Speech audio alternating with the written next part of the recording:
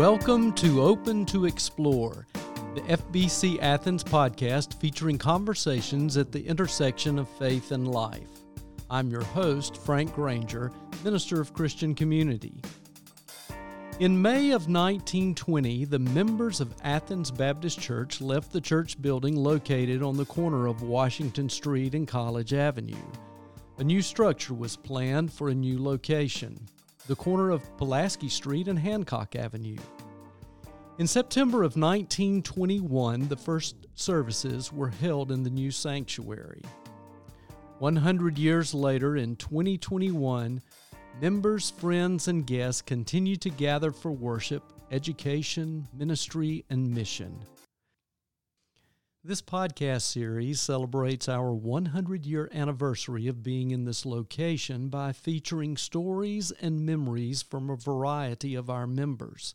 Some will stir your laughter, others may bring a tear or two to your face. Our fourth episode features Charles Adams and Donna Hopper. Here is my conversation with them. Let's begin our conversation with you sharing just a few little tidbits about how you came to this church and when you came to this church. My mother brought the three of us, Kathy, Drew, and I, here in, I guess it was 1967. And that we were coming from a very small farm in Middle Georgia and came to I thought the big city. This was the church itself was impressive to me. I was like, it was scary. She had come back to get her master's at Georgia after my father's death, and it was only supposed to be temporary.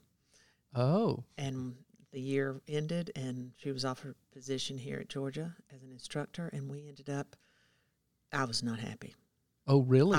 I had a horse at home, and I was, in the backyard, and I wanted to go back to my home. Oh, how old were you? I was 8 years old when we came. Oh.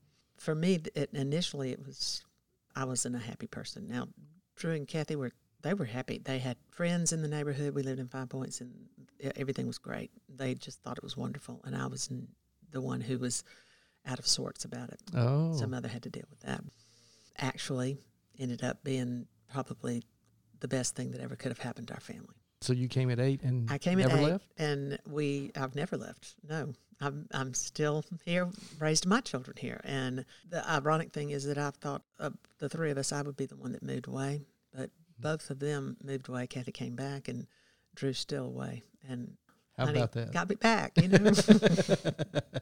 So I love my city. I love Athens. I love this church. It's just a special place to me. It's safe to me. Nice. How about you, Charles? My family moved here in '69 from Atlanta, and we took a couple of years visiting churches, and we spent some time at Beach Haven, and Mom had heard about Bob Farrell, choir director. Okay. And so she kind of took the lead of us coming here. So that was about 71, 72.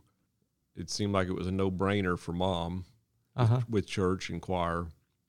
She loved the music that he was performing, and 3 of my 4 sisters immediately joined the children's choirs and was active with that each week, and been here since then. Okay. So it's been a while. You were about what age? Almost about 9 or 10. Okay. Yes. That's pretty close in terms of the time in your life when you came here. Mm-hmm. If you came at 8 and 9 years old, I would imagine that some of the people who led worship, preachers, had an impact on your life at that age? Absolutely. I will say, when we first came, Dr. Giddings was still here. Okay. And that in itself was another reason I was so intimidated by this big church, was not him so much the speaking or anything, it was just the size of the crowds. Oh. They brought in, all up and down our aisles, they would put folding chairs because there never was enough room in the sanctuary. Imagine a small little country church compared to this. It was huge. It was hard for me to accept. Later, Julian Cave was the one that came, and his approach was, well, first of all, he had 3 boys, and they were all around our age, and they were boys. Yes. And to me, it was fun. They brought a lot of life to the church. It was just a good time. Because when I first came, there weren't many children. Then there more and more young families with children like y'all came, and so it was much more vital, exciting to come to church and go to do the choir events and Sunday school and youth retreats and all that. It became vibrant. It was wonderful. Mr. Cave was already here when we arrived, but I guess the person who had the impact was Bob Farrell, because he was, at the time, I don't remember there being a youth group or children's, and Mr. Farrell did all of that.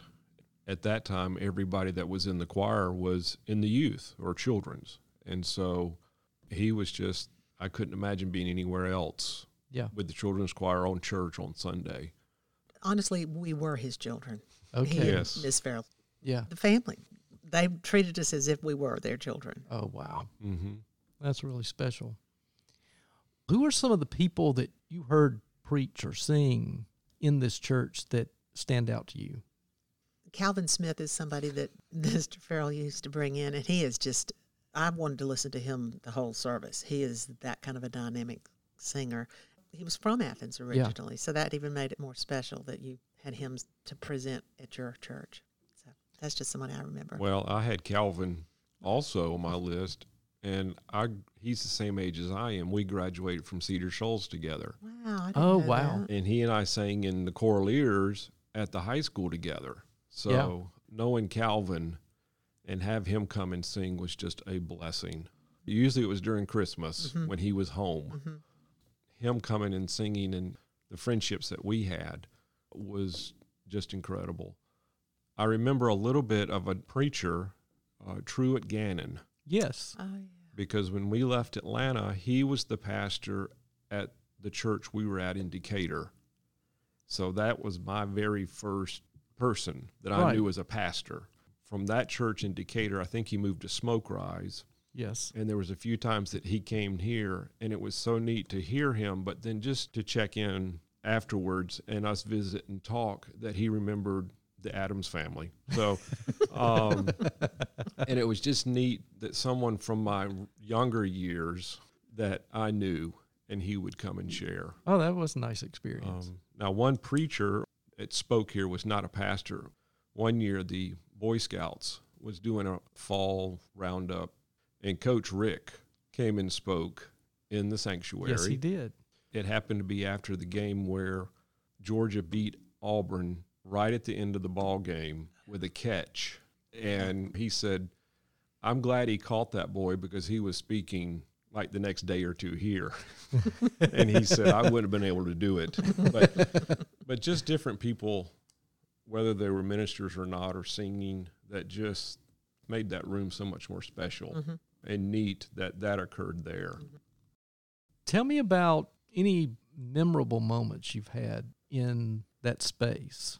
Some of those moments might be memorable because they were funny and unexpected, or some might be memorable because they had a really deep meaning. I can think of one that was, again, it's not like I'm preoccupied with that first year we came here, but I remember being in that big sanctuary and all the people. As not unusual, I would lay my head down on my mother's lap and fall asleep during the service. And I remember the little black patent shoes I had on with a little heel, and there was no carpet under the seats at that time. And I evidently was in a very deep sleep, and my foot fell off the pew and landed on the floor, and the entire section was like jumped with what happened. And I was just so embarrassed and scared. And to me, I know it wasn't a big deal, but I was just petrified at what I had just messed up in front of everybody. But that's my funny story, I guess. Almost traumatic. It was traumatic for me, but everybody else giggled at me. But on Sundays, the Adams, we sat down near the front on the organ side. And maybe I was 12, 13, a young one too. There was a family joining our church that lived down the street from us in Cedar Creek.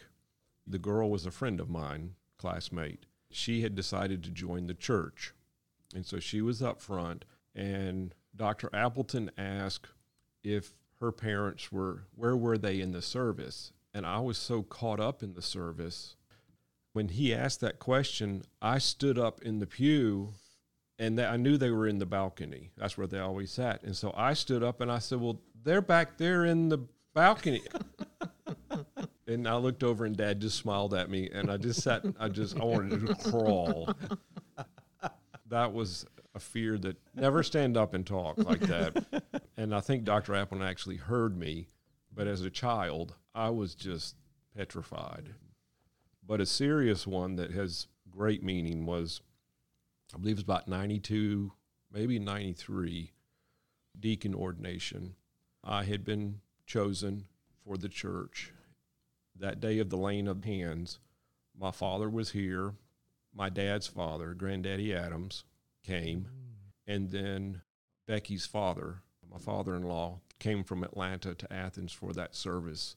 And all three of them were at the end of the line. And for them to come through, and every time we have a deacon ordination here at church, it's very emotional for me to sit and watch as the families progress.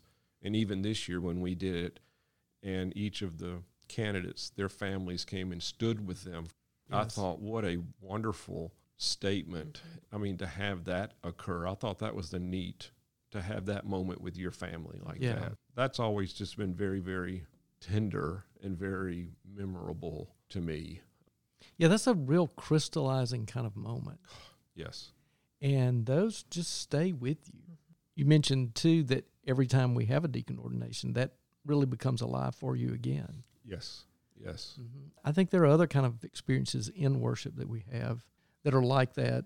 They will bring ones back from the past that were so significant and held a good bit of meaning.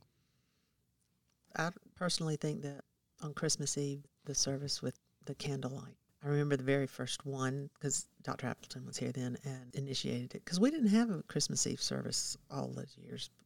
It wasn't a very large group, the first few, because it just wasn't a tradition yet, really. Yeah. And when we stood in a circle and lit the church, the whole sanctuary up by getting into the aisles, that's how few there were. It was poignant. It was very special. Something I had thought the other day was one of my great uncles, Uncle Frank, when he passed away, my Aunt Cleo gave me his pocket watch. And they lived over here off the boulevard, so they were from Athens. I used to sit up in the balcony when Dr. Appleton was here, and I would always time his morning prayers with my new pocket watch. And so after the service, I'd always come down in the greeting line, and I'd let him know oh my the time on his prayers. And his record was with Mother's Day. That was always the longest prayer. Really? How fun. Do you remember the time? No, I don't. You just knew those were the longest Yeah, ones. those were the long ones. And I know many, many years later, I was helping out in the nursery during the Sunday morning service. It was right before Dr. Appleton retired, and he brought that up in his sermon. And he turned around to look into the choir for me, and of course I was downstairs. As we came up out of the children's area, I had so many church members stop me and want to know this pocket watch. And I was like, how do you know? And that's when I found out it was on the radio. And oh, that's so funny. With Dr. Appleton. But, I mean, I listened to the prayer, but I just would keep an eye on that watch. And I still have the watch, but I don't bring it to church. Good. I feel better now. Some of the things that you've talked about resonate with how special the space is. And sometimes we'll refer to a sanctuary as a sacred space. What makes that room sacred to you? I would say a lot of things. It's a safe place. And there's so many memories that come from different events throughout my life that have been in that room. That's where the family is. And it's just not your family. It's all those people that you know, that you have grown up with and watched. And I remember when 9/11 occurred, we went to the church, and you could just sit in the sanctuary quiet, and feel safe Mm. and have a conversation with God and feel the comfort. Mm. The way I see that sanctuary is it's a good place. I think being in the choir, as long as I have, my perspective from sitting up in the front looking out is just all the family, the faces, the memories that come. Sometimes different members will come back to visit, and I'll sit up there and be so excited. You know, there was one a couple of weeks ago that came to visit with he and his son, and it was like, yes. I don't know the sacred, it's just the special, the weddings that we've had, two of my sisters, and unfortunately the funerals that we've had that have really brought us together as a church family. You know, the meetings after church, the things that have gone on in that room where we have come together, and we may not all agree, but, you know, we leave and it's good. It's been good. Yeah. I mean, it's a beautiful room. And I guess thinking back when we were children, that's something Mom and Dad, this is not a playroom. This is this is where you come to worship and to listen and to sing and to be in God's presence. Yeah. And of course, that baptistry for years was always pretty impressive up like it was. Yes. When you came, that baptistry was not up high, was it? No. Where was the baptistry when you first came, Donna? If you're looking from the pew sitting out in the audience to the right, when they changed it over, Dr. Cave, that's where the pulpit went. But that's actually underneath it is the baptismal pool down below. Which now is somewhere near where the piano sits, thereabouts. Thereabouts. During Julian Cave's time in 1970 is when the sanctuary was renovated. Right. Changed pretty significantly in the way the front really looked and how the choir extended back behind the columns. The great sequoias. The great sequoias, as one of our former ministers called them. I'd forgotten about the great sequoias. You could not see around them, and we learned you could not move them. They were important, not just decorative. Then a few years ago, we did another real major renovation in there and made some changes. You've seen a good bit of change in that room structurally, not just in terms of people. Amid all those kind of changes, what would you say are some things that really remain constant? The windows. They're special. When I was younger, they would, in the spring, I feel like it was on Easter or whatever, they'd open those windows. Oh. You could feel the breeze come through, but I was young. I don't even know if they can open them anymore, but they're the constant. They're always there. They haven't changed. And to me, what I remember is the chandeliers. And that one time, years ago, my Sunday school class, we had the opportunity to clean the globes. Cicero let the chandeliers down, which I had never seen that. And then to touch those globes, we were quite nervous. But just they're magnificent. I mean, they're huge and just beautiful. I remember the first time I walked in the room, and it was one of those cleaning times, and I saw the chandeliers resting on the top of the pews. It was startling. I didn't know they could come down like that, and then it was just such a strange look. Yes. You've had some really memorable experiences and special times in there. What kind of experiences would you want other people to have? Off the top of my head, I would say I had my wedding there. And obviously, that was a very special time for me. Yeah. But recently had my daughter have her wedding in the same sanctuary. With all the weddings that people have now, you know, in destinations and et cetera, I didn't know what her wishes would be. And she simply said, well, I wouldn't imagine being married anywhere but in First Baptist Church. So to me, for Bill and I, that was really special for us. I think what Donna mentioned earlier, being a part of that Christmas Eve service, that is always incredible. Even the year the heater broke and the water was, we still pulled it off. And I was thinking about the youth Sundays And the children's Sundays in the spring, typically, it's always neat to see the youth that step up and preach, to see that part of our church, the different groups and the ages. Coming from a different perspective on that very thing, I remember before Bill and I had children and we're having the evening or morning services with the little ones singing, watching the moms and dads as they are. And Yes. it's just tickled me. And then when we had our own that were up there, and now as someone who has no children at home, it's like you just see the life of the family. And it's a wonderful thing. They're still as special as they were way back when. Have you thought about some things that I haven't thought to ask you? Anything else you wanted to share? You know, one of the things I think of a lot is because I was a part of the youth choir and it was everything for the youth in our church. When we performed to go to Europe, both of the times, in the sanctuary is sort of our going off. We're about to leave to go away to do this. The program, first of all, having the drums in the church was huge. I mean, that in itself was huge. And there were some older people in the church that were not really happy about that. I just remember them, when you finished that experience as the performer, and then the church stood up and gave a standing ovation, it was special. It was really unique and unexpected. Yeah. That's another memory that I have that's special for me.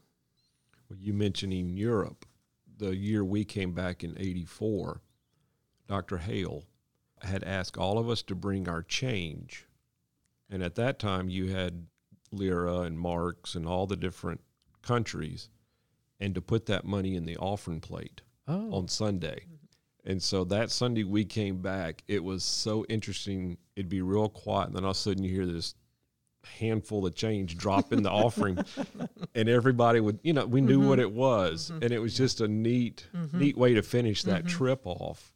I don't know what kind of money was in there, but it was just to hear it, and just a reminder of where we had been and what we'd just done. That experience was really neat, and we laughed. That was good. I don't know who the treasurer was. I feel sorry for them. Sure, they had fun. Yes. And that certainly sounds like something Bill Hale would have done. And I'm sure they mentioned that too as they were counting the check. But one other special thing that I had just recently in the last few years was my mother singing soprano, Becky's, my wife, singing alto, Christopher singing baritone, and I'm singing bass. And to have that much family in the choir at one time, as it was getting where Christopher was finishing school and Mom was getting to where she couldn't come and sing, I started realizing how precious and how special to have family like that to be able to participate and to sing. I mean, obviously music is a very, very big piece of our family. And I'm talking about my sisters and even Becky's family too. I mean, to have those kind of memories of doing that, memories of youth choir on Sunday night. We sang every Sunday night for the evening service. So we had to be ready. I think just having that was just another way to reach us and to be a part of it. So music has been very, very big in that sanctuary and part of this church. So. It really has. In a college town that has a good bit of movement, we don't always recognize and think about multiple generations still being in the church, but this church has had a number of families that have multiple generations. What a great experience having 3 generations in the choir singing together. Okay, let's do a little lightning round. Communion. When I was little, you didn't have communion until you had joined the church.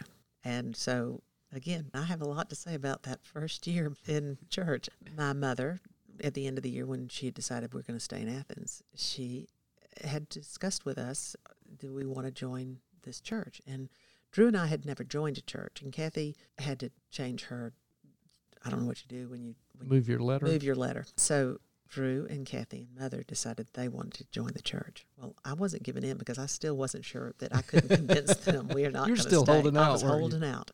So for me, I sat there on our pew, and they all participated in communion, and I was not. It was a statement of sorts in not the right way. That's my memory of communion as a child. It's changed since then. It's changed. That's good. Well, I remember when we had the baptistry and the altar table up front in the sequoias, that the deacons would line up there on the altar area, and then they would dispense. And I thought I was the guy because I figured out, it seemed like all the deacons came back up at the same time. It was like they had practiced or something. But I learned it was Dr. Appleton. He would cross his hands in front of him, and that was the signal. And I thought, man. You're in the know. I'm in the know. I thought that was so cool. That's what came to mind. Children's choirs. Well, it's always fun to see whose children won't sing. And typically they are the ones that probably are the most active during choir and not the right way. And I do believe that might have been my son, perhaps, never sang up there in front of the church when it was time for the children's choir to sing.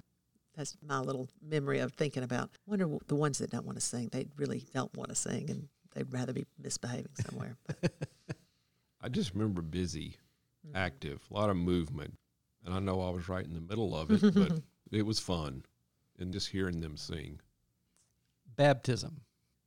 Well, I think Julie has already alluded to this in a prior podcast, but those of us who did join the church during the years that we were renovating, there was no baptismal pool, so we couldn't be baptized during that time. So we had kind of a larger group of people ready to be baptized when they opened the sanctuary. So Julie Smith now, was the first to be baptized in the baptismal pool up on the ceiling, as we called it.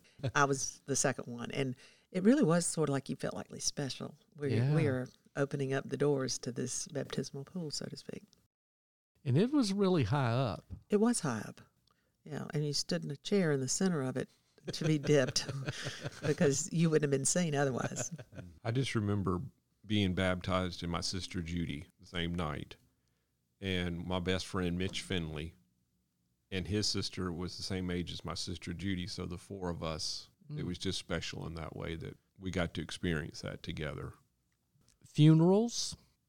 I think of the Haygoods and the service that we had for their son.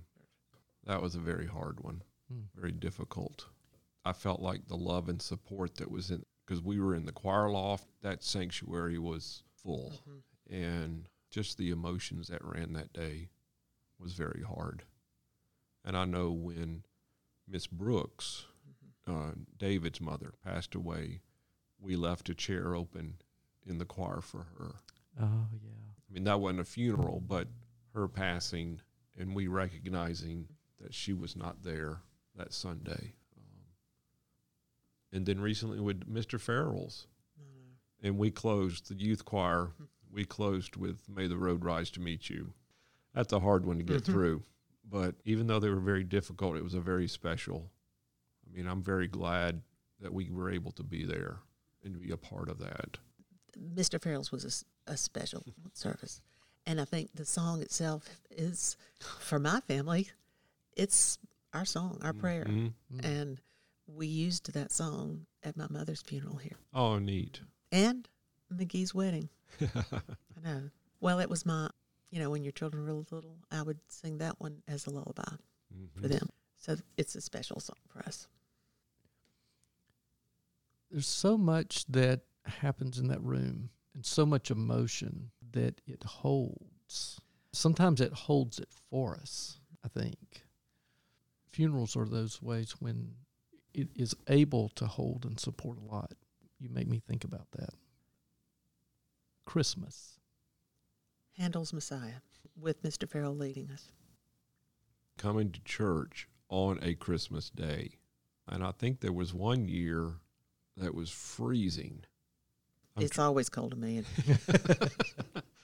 Just the thought of coming to church on Christmas Day. As a child or a teenager, it was like, no, we got to stay at home. This is Christmas. It's Christmas. Yeah. But what a special day to be in that room on Christmas Day. Thank you all. I've enjoyed hearing about your experiences. I appreciate it very much. Thanks for your time. Thank you. Thank you for listening to our series recognizing the 100-year anniversary of being on the corner of Pulaski Street and Hancock Avenue.